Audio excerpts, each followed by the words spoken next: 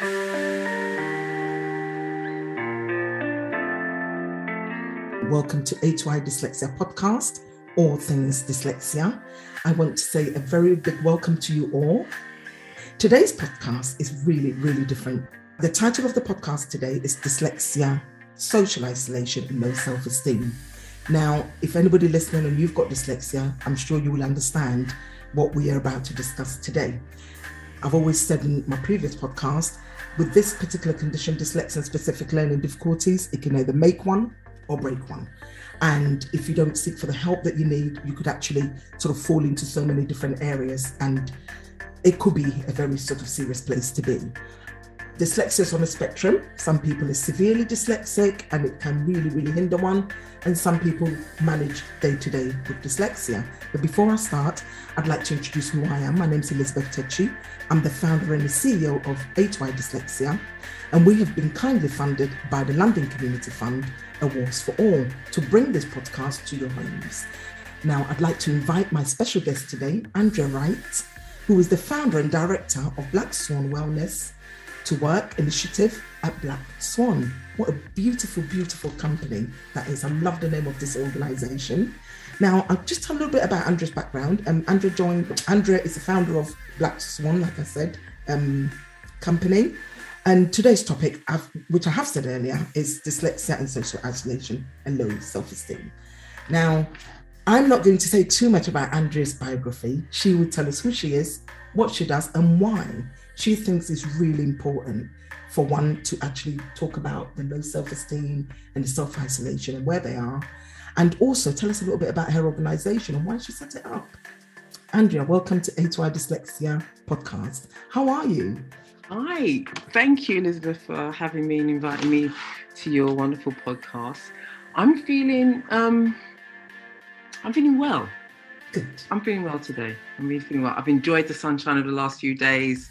It's a bit cooler now, but yeah, I'm really in a good place. Wonderful. And it's such a privilege and a real privilege to actually have you on our podcast today. Now, I know Black Swan Wellness Work Initiative is an employability initiative which addresses health inequality for Black residents and carers in Lambeth who experience multiple challenges, including mental health and chronic pain. You have over 25 years experience in health and wellbeing industry across private, NHS, corporate, charity and voluntary sectors. And, you do this so beautifully. The work you do is just really phenomenal. I just want you to tell us a little bit about you, because I don't want to read everything. I want our listeners to hear it from you and why you're passionate and why did you set up Black Swan? So actually my background is I'm a physiotherapist, a chartered physiotherapist, and that's where the broad spectrum of my experience comes from, working with musculoskeletal injuries, people with pain, and helping people to manage stress and to recover and to be well. And over the years, I have broadened my experience to cover a number of disciplines that help to address people's wellness in a more holistic way. And so Black Swan Wellness to Work really emerged from a desire to support the Black community, really from, I guess, the impetus coming from 2 years ago, or really more so George Floyd. Is what heightened the impetus really, and COVID, and noticed that the Black community was severely impacted by the pandemic.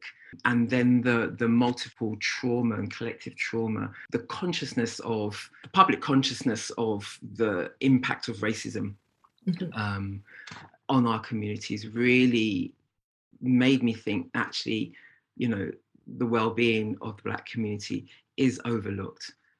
And so how can we support the flourishing and the thriving of people in London, in Lambeth, which is where I'm from, and using my skills as an embodied practitioner, as a health and well-being practitioner to support employability skills for these individuals in the community by building their confidence, helping them how to manage stress, how to improve their communication in the workplace, and how to deal with conflicts. So I was doing that really using embodied practices, really. How can we regulate or better regulate our stress responses? How can we better respond in ways that help us to navigate aggressions and oppressions in the workplace, really? Wonderful. Now that just leads me on to my first, thank you for that beautiful introduction. It just kind of leads me on to my first question for this podcast, which the title of the podcast is Dyslexia, Isolation and Low Self-Esteem. What is the definition of self-isolation? Social isolation? Social, sorry. You see how I've read that wrong? I think it's just so perfect. Well, it's interesting. It's interesting that nothing's a mistake, right? Because sometimes, we can self-isolate, which will lead to social isolation. It's very interesting. And we mentioned COVID earlier. And so that becomes, I guess, more relevant in these times of the pandemic, right? Because self-isolating for a number of people who have multiple disabilities and vulnerabilities find themselves in isolation, right? So I'm glad that you mentioned that, actually, because it's very, very relevant. Yeah. It's meant to, in fact, it's part of my dyslexia, as you can see, which is so beautiful. When I make the mistake, I'm like, actually, it's so real, this condition. I'm actually reading the paper itself. And I've got it all, sorted out for me from the admin team. And it actually reads social isolation. But I saw S, and for me, it's like self. And it's not even self-isolating. But it's great how, you can now maybe talk about both. And, right. So thank you for your gift, right? Oh, that's opened up another set of ideas and another channel of discussion, right? So thank you. So it really is an objective measure of the lack of human social interaction or relationships. And those relationships can be family, friends, or colleagues, and I guess a measure of the infrequency of social contact. And I think just reading around the subject before coming to the podcast, it's very interesting. There's a very distinct impetus to distinguish between social isolation and loneliness, because one can lead to the other, but you can be lonely and be have social isolation and not be socially isolated, or the other way around, right? You can be socially isolated and not feel lonely. And loneliness really is the perception of your social relationships, how much interaction you have and how much you wish to have. So it's a subjective feeling. Really. But it's important to make that distinction, I think. And I think for me, before I got diagnosed with dyslexia and not knowing what condition I had, I call it condition, other people call it learning difference. For me, it's nothing to do with a learning difference. It really does hinder me in my everyday life. So I actually call this condition, I call dyslexia condition, because it is a condition for me. It is a disability for me personally. Other people may use another word for it, but I remember just before I got diagnosed, and because I didn't know what was wrong with me, I wouldn't want to be where, even like sometimes speaking on words, I'm trying to find the right word and I can't find it. At one point I thought, I don't stutter either, so why am I struggling to find words? And I would literally withdraw myself from a group of conversation until I can find that word I'm looking for to be able to join that conversation. And then by the time I've actually thought of the word, come back and I've forgotten it again. So it makes you kind of become a little bit like withdrawn. And people don't understand, because some people think, oh, she's a bit antisocial. But it's not that. It's because I'm trying to sort of remember where I was and what I want to say. And that kind of led me into a sort of a social isolation. But even though a lot of people know me as a very bubbly, friendly person, it gets to a situation where I'd rather be on my own and not say anything within that circle. Sure. Because I'm afraid of getting it wrong, It's really interesting. I didn't really have much connection, I guess, to friends and family, close connections of their experience of having dyslexia. So I reached out to some family members who have dyslexia, and they were diagnosed quite young, when they were in their early teens. And it's interesting to hear their experience, because one of the things, I guess, with that social group is really belonging to feeling of belonging in your social groups and with your peers. and noticing their difficulty, the stigma attached to that was really, really, really poignant for them. So some of them had to find themselves in different classes.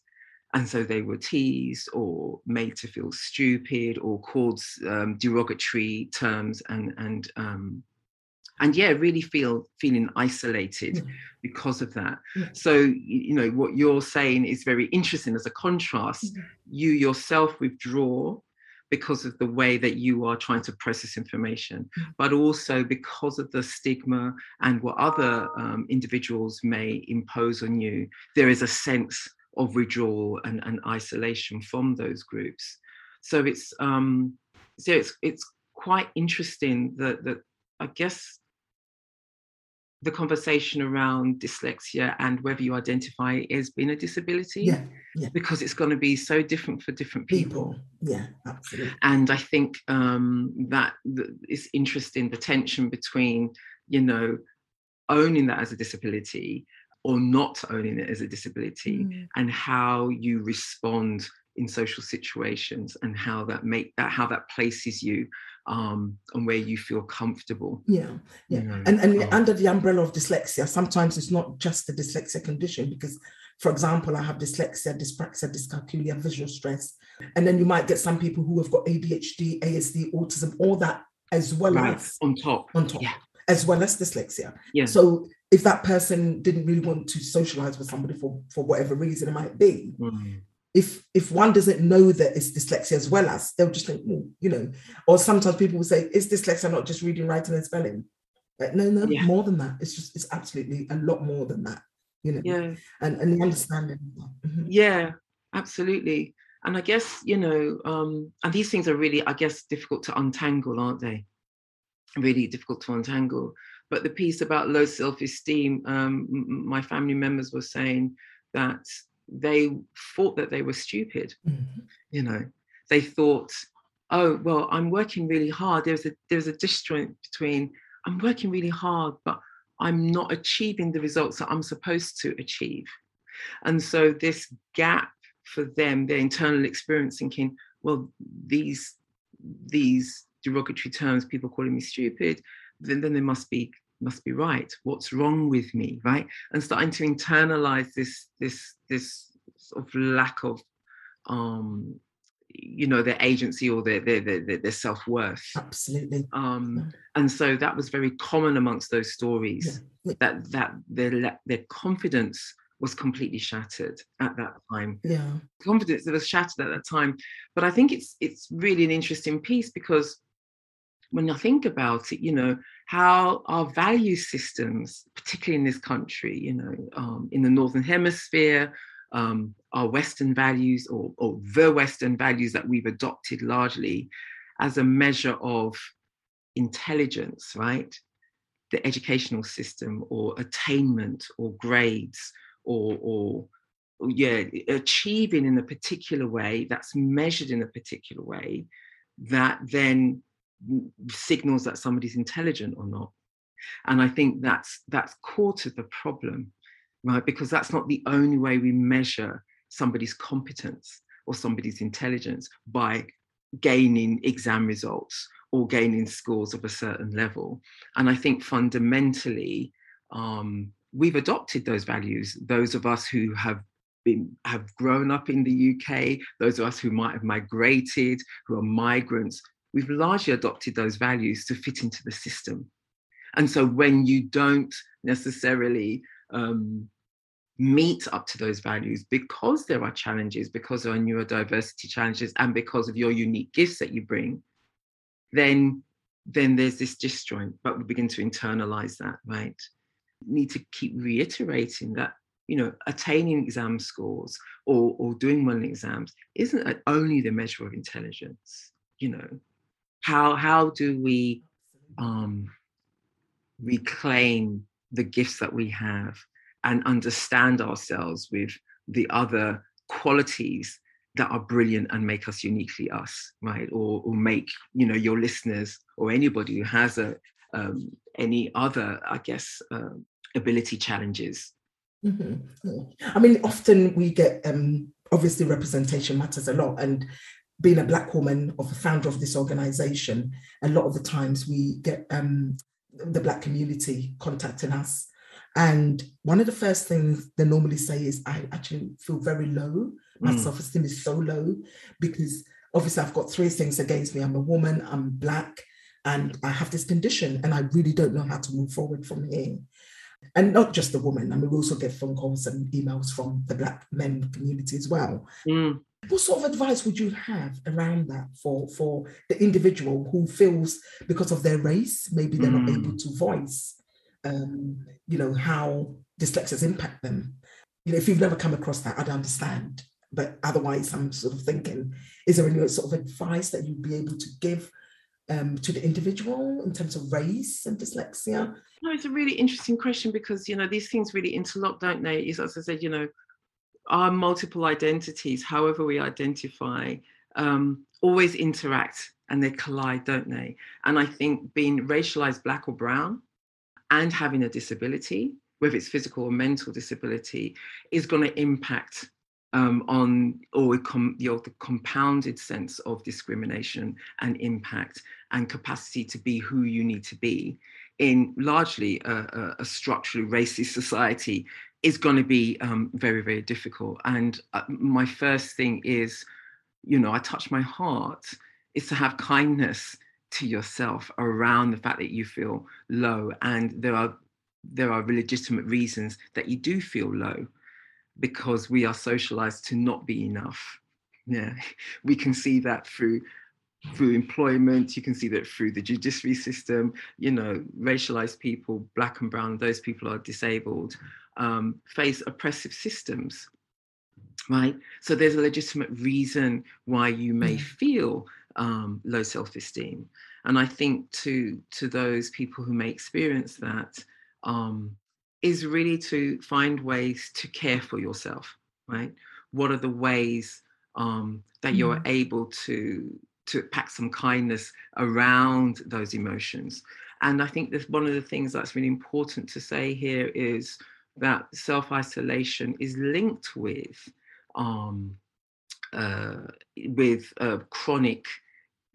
chronic health conditions, right? Mental and physical health conditions. So the fact that you may undergo chronic stress from a society that oppresses you because of your social identities, right? How can you better manage your stress? And if social isolation then is associated with a lack of resource, right?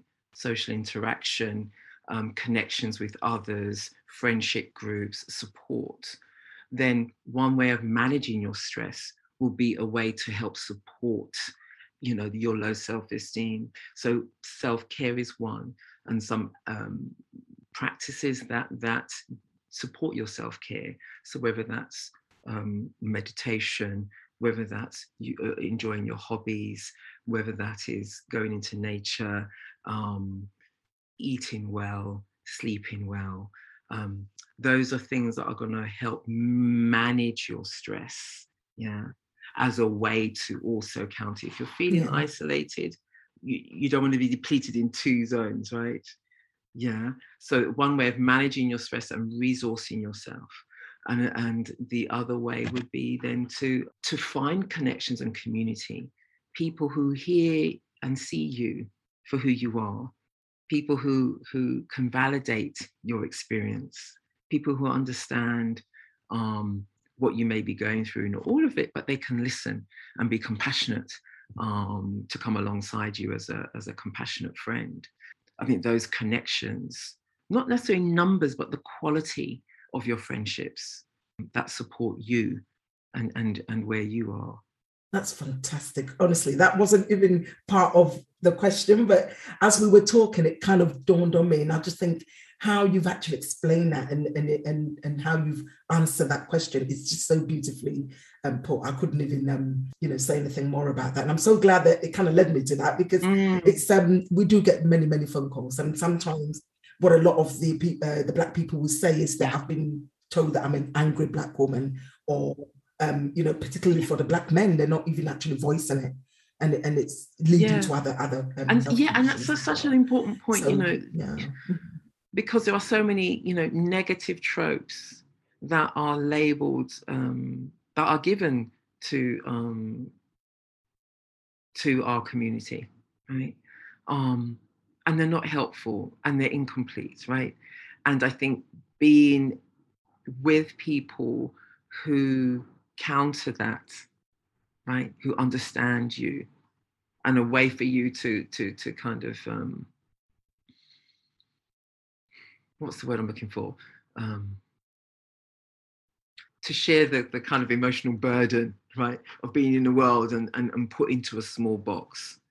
We need spaces and being with people who allow us to breathe and be who we are. We can voice, we can be as loud as we need to be, we can be as jolly as we need to be, right?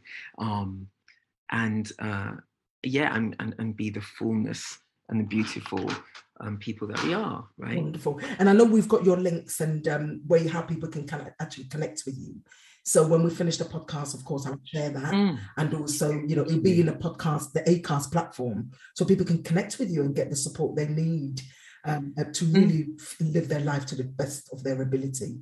And because I think it's very, very important that we have these discussions, around the dining table. And if one is feeling really low and one feels like, look, I have no one to turn to or no one to speak to, it's really important that we go for the help we need. So we would definitely share your social media links with our listeners.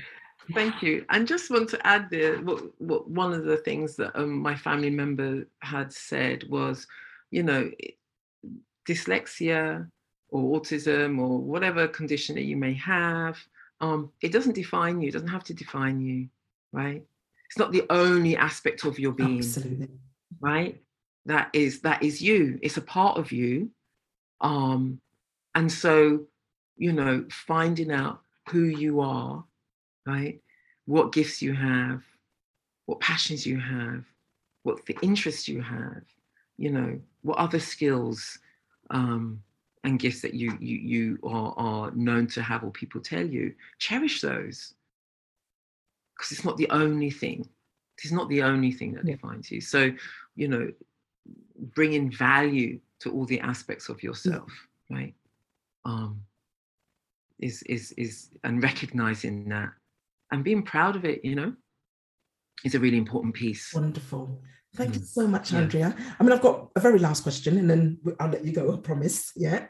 It's been great talking It's just amazing, isn't it? Really great. So what has been your experience with individuals experiencing social isolation and low self-esteem? I think you've already probably answered that in the earlier question. But I mean, what has been your experience? I mean, have you sort of experienced anything like that? Know anybody who's been through it? An example of it? What triggers it? What to look out for? Yeah, I think one of the things that comes to my mind is certainly through the pandemic is working with people online. And so one of the embodied practices that I was doing, somatic practice, I was working with a client who had been self-isolating probably up to about 2 years, or in total to this day, because they have multiple comorbidities, that is multiple health issues that make them very vulnerable. And they have a small child and they're working from home. I think one of the things that was very important for them in terms of our therapeutic relationship was to not feel that they were alone in what they were experiencing. So for them, it was when you're self-isolated, your perception of your experience becomes very, very narrow, and you feel that you're the only person experiencing these emotional aspects of distress, perhaps, or psychological dis-ease, let's say. And so what was clear was having the connection to kind of contextualize their experience somewhat was really, really important. And I guess that that really is the piece about social isolation, isn't it? It can be the cause and a symptom. You know what I mean? It's that chicken and egg piece, right? So once you begin to isolate, then your perception of the world begins to shrink. Yeah. And that perception can become a little bit distorted or incomplete, perhaps, and can become incomplete in unhealthy ways. So I think, having that connection and really contextualizing and actually validating their experience was a really important piece for that client, and being a witness to what they were experiencing in their body, and not being judgmental. Yeah. Oh, thank you so much, Andrea. That's such a beautiful way of putting that. Now, would you have 1 or 2 tips for our listeners, anyone who may be, any dyslexic listening, or anyone with specific learning difficulties who may be listening to this podcast right now, and actually going through social isolation, low self-esteem? 2 points or 2 tips that could you leave with us? I already mentioned that piece about self-care. That's really fundamental, I think, in terms of ways that settle you, discovering ways that settle you, whether it's going to the park, being in nature, meditation, singing, dancing like nobody can see you. I think that's a really important piece in terms of managing your stress, your levels of stress. The other thing I think is important is to find purpose somehow. So having a routine, you may not be working, right? That's okay. But if you embed some sort of structure to your day, that will help you to move from one moment to another moment, right? And sometimes just picking one thing to do a day to feel that you've achieved something. Maybe that's all you can do, and that's okay. And also, where you can find connection. So it might be that you are vulnerable and there is fear about the outside world or interacting in public spaces. So where possible, to connect with friends, messaging, WhatsApp, mobile, tentatively social media, because that can have pluses and minuses, that can raise anxieties. But, connecting to online groups, communities that are aligned to your values or interests, that you can make some, you can develop connections with. And I can speak from personal experience, through lockdown, I've developed some beautiful friendships through online communities and discussion groups, which have really supported my well-being, through this pandemic moment. Wonderful.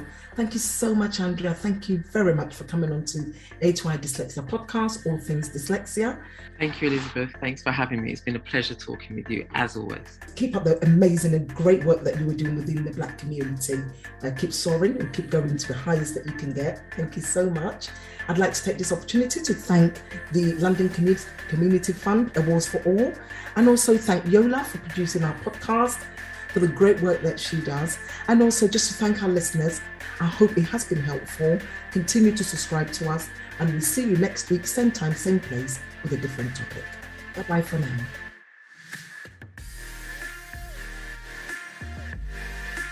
The Aspire to Inspire All Things Dyslexia podcast is funded by Awards for All. It's presented by Elizabeth Tashi and produced and distributed by Salt and Pepper Productions.